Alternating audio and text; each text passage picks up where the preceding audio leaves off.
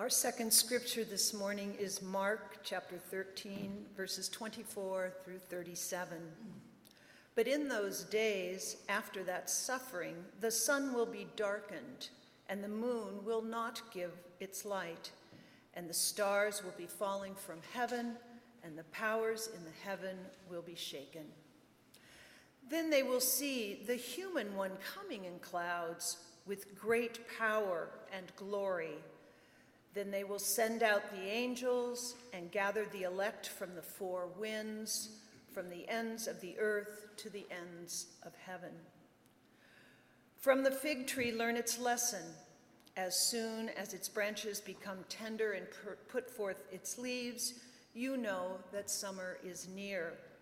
So also, when you see these things taking place, you know that he is near at the very gates. Truly, I tell you, this generation will not pass away until all these things have taken place. Heaven and earth will pass away, but my words will not pass away. But about that day or hour no one knows, neither the angels in heaven nor the Son, but only the parent. Beware, keep alert, for you do not know when the time will come. It will be like someone going on a journey when they leave home and put their slaves in charge, each with work to do, and commands the doorkeeper to be on watch. Therefore, keep awake, for you do not know when the master of the house will come, in the evening, or at midnight, or at cockcrow, or at dawn. Or else they may find you asleep when they come suddenly. And what I say to you, I say to all, keep awake. We celebrate the written word of Scripture. Thanks be to God. We celebrate the living word, Christ among us. Thanks be to God. Please pray with me. Loving God, we know that you are always present with us and always on the way. Be with us now. Open our hearts to hear your word, that we may see you coming in glory, in love, in compassion, to heal and save a hurting world. Amen. In their evening prayer service, the Anglicans have this lovely little prayer as the day comes to a close and as night falls and we look toward a good night's sleep, a holy rest. They pray this: watch now, dear Christ, this night with those who work or watch or weep, and give your angels charge over those who sleep. Tend your sick ones, loving Christ. Rest your weary ones. Bless your dying ones. Soothe your suffering ones. Pity your afflicted ones. Shield your joyous ones, and all for your love's sake. Amen. Watch now, dear God, with those who work or watch or weep. You can almost picture it. As most folks are heading home from a good day's work, there are those who are heading in to work through the night. Nurses and doctors who tend to the sick. Firefighters who keep watch for peril in the night. Folks who stock the grocery store shelves so that we can have food on our tables. And there are those who watch.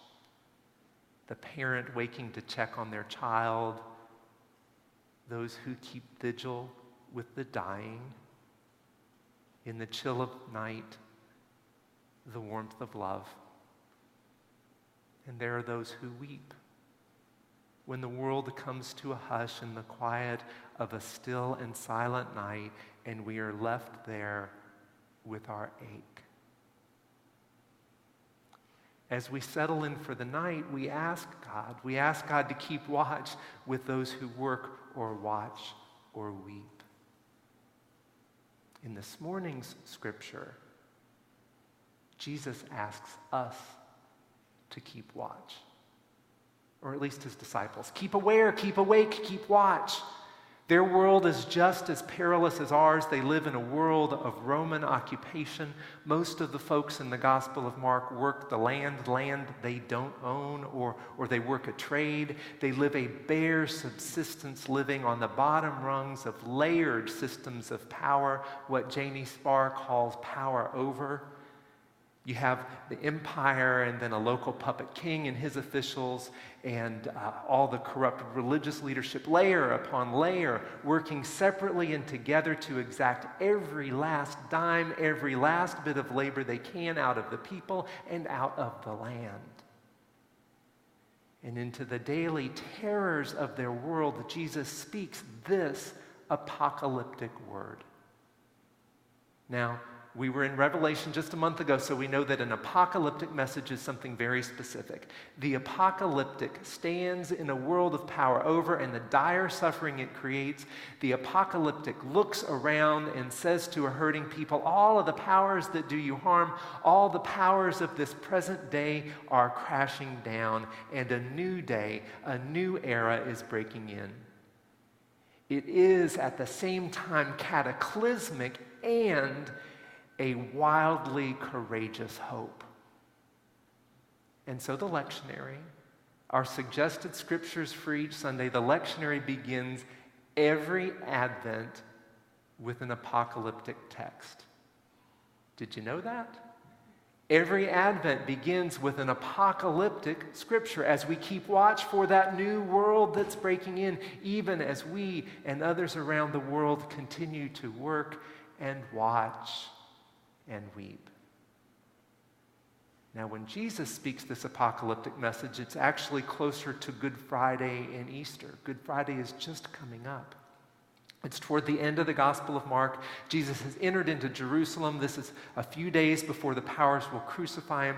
He has seen the corruption of all the power over empire, the religious authorities, all the power over. And as this morning's scripture opens, Jesus has just walked through the temple. He's watched the corrupt officials grinding away at the poor, and in stark contrast, he's also just watched a poor widow walk up and faithfully offer the last dime she has. That's what's happened just before this. The corrupt religious officials and this worthy widow. And Jesus walks out. He walks out and he takes his disciples aside and he said, "Do you see all these buildings? All these structures of power, all of this is coming down. Not one stone will be left on stone." And he describes that apocalyptic crashing in part. There will be wars and rumors of wars. Nation will rise against nation. There will be earthquakes and famines. All of this is just the birth pains. Power over will keep on doing what power over does, but then, after all this suffering, the sun and the moon will go dark, and the stars will fall from the sky, and all the powers will be shaken. This new day will open up, and you will see the human one. Now, in the apocalyptic, the human one, what we may have heard called the Son of Man, this is God's agent who is coming to bring about this change, God's power in the fullness of humanity, the human one. You'll see the human one coming towards us, and they'll gather all the hurting people from all the ends of the earth to live in the freedom of this new day. And so Jesus says, keep watch. Keep on being awake. Keep on watching for this new day breaking in. Keep watch. And then he tells two little stories. One that tells us what we'll be able to see as we keep watch, and one that tells us what we'll never be able to know. Look at the fig tree. When its leaves come out, you know that summer is near. You can see it, you can feel it, you can sense it. Keep watch, and you'll experience it. The very nearness of God.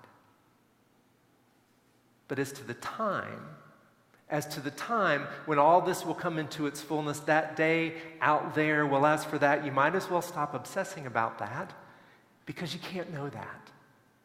the timing and fullness of all that. It's like someone who goes away from home and gives each of their servants authority and their own work to do. Do it. Keep watch, do the work that is yours to do. Do it together. You can't know the fullness of life that is on the way if you aren't living the life that's right there in front of you. There is a now and a not yet. The not yet is full of promise. Know that and live in the now. I want to share something that I've learned from Dave Jones. I've been here 4 years now, and I have worked on Dave on some pretty big projects, like helping us all get through COVID. Little things like that. Every time we start out with a project, when we have some big task in mind, some big goal, some big hope, before we get started, Dave insists that we take time to describe the existing situation. Take a breath, look around. What is really going on here? What has led up to this moment? Who is involved? Who might we help? How might we help? What are the resources we have? What are the resources we need? Look at the world around you. Keep watch. What do you see? Look at the fig tree. Where do you see leaves sprouting? Look at the work that is yours to do and keep at it. Keep watch. There is a part of Advent that it keeps us looking forward in hope, looking forward. But this first Sunday of Advent invites us to consider the existing situation, not to rush in too fast and miss what is happening all around us, miss the life that is happening all around us, miss the good work that is ours to do, the work that God has entrusted to our care, the work for which we have been fearfully and wonderfully made in God's own image. Advent invites us to be mindful, aware, real. Trying to live Advent in the midst of the hubbub of secular Christmas all around us can be confusing. I will confess, I have started listening to Christmas music on the radio. I've even heard a new Christmas song by Cher. DJ, play me a Christmas song. It's something about being out on the dance floor and how the red and the green lights are hitting me just right.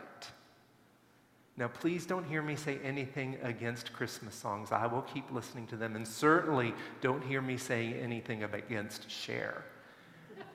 Because I actually can make an argument that there's some depth to her new song, but that's maybe for another sermon.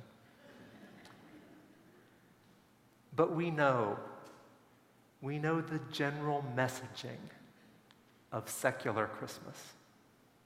Ubiquitous advertising pushes us toward a collective consuming frenzy. And part of that is that pressure builds at Christmas to think that everything should be happy and bright. And friends, that's just not life. We know that. We know that even in December, life pulses on in its fullness, yes, with happiness in some moments, and yes, with the ache and the hurt that we carry. It's all still there. It's all still here in us and in the person sitting next to us. Let's not pretend it's not. Let's not rush past what is real. In the midst of all that, not instead of that, but in the midst of all that, Advent gives us a quieter, steadier path to travel. A path that we know leads to the sure promise of God's coming to us with healing, freedom, and peace. A path that invites us to look forward and at the same time to look around thoughtfully, lovingly. Keep watch. God always with us and always on the way. This Advent, we are traveling together with the theme, The Long Journey Toward Joy. We know that we are moving toward Christmas. We know that Christmas will once again let us celebrate and embody the story of how God comes to us in human flesh, in our lives, the very heartbeat of God pulsing in the fullness of humanity. We also know that we live in a world that is not yet fully what God intends for it to be. We live in the existing situation. And Advent invites us to keep watch there, to not rush by what is real, but to live there. We know the struggle and challenges that are close by. Illness, broken relationships, loneliness, confusion, our search for meaning, our big questions. And we know the big struggle and suffering in the world. You don't have to tell us that there will be wars and rumors of wars. We hear the cries of children suffering and dying in Gaza. We hear the lament of parents and family whose loved ones are still held hostage. We can hear the war grind on in Ukraine. We know the systems in our own country, systems of racism that have continued their harm from the birth of our nation all the way up until now. We can see their impacts here in our own segregated county. Jesus says, look around at the existing situation, all this suffering, and know that all of this is coming down. All the power over, not a stone left upon stone, like the stars falling from the sky. Look to the fig tree and see it bloom, new life even in the midst of all this. Know that you have been given work to do, and know that you've been given the authority and the power to do it. The good kind of power to get at it and stay at it, new life even in the midst of all of this. I love how what Jesus has to say to us in the scripture and what that Anglican evening prayer says to God, how the two start to weave together. Jesus tells us to keep watch, and then we pray the same thing back to God. Keep watch, dear God, with those who work and watch and weep. It's as if at the end of a weary day, we trust all things to God. Keep watch. I'm going to sleep for a little bit, God. Please keep watch over all who are hurting, over everybody I love, over me. And then, at the break of the new day, as we rise, God speaks the invitation back to us. Rise up now and keep on watching. Tend my ailing ones. Rest my weary ones. Comfort my dying ones. Soothe my suffering ones. And all for my love's sake. What we pray to God, God prays back to us. Keep watch. As we step out on this Advent's long journey toward joy, I have two invitations for us. The first is this: keep watch. In the hurly-burly of December, let's stay mindful of the existing situation, all the ache, all the life, all the love around us, and let's live life there, live life here. And the second invitation, is that this will be our prayer, and that we will hear what we ask of God also as the invitation of what God asks of us. Watch now, dear Christ, with those who work or watch or weep, and give your angels charge over those who sleep. Tend your ailing ones, loving Christ. Rest your weary ones. Bless your dying ones. Soothe your suffering ones. Pity your afflicted ones. Shield your joyous ones. And all for your love's sake. Amen.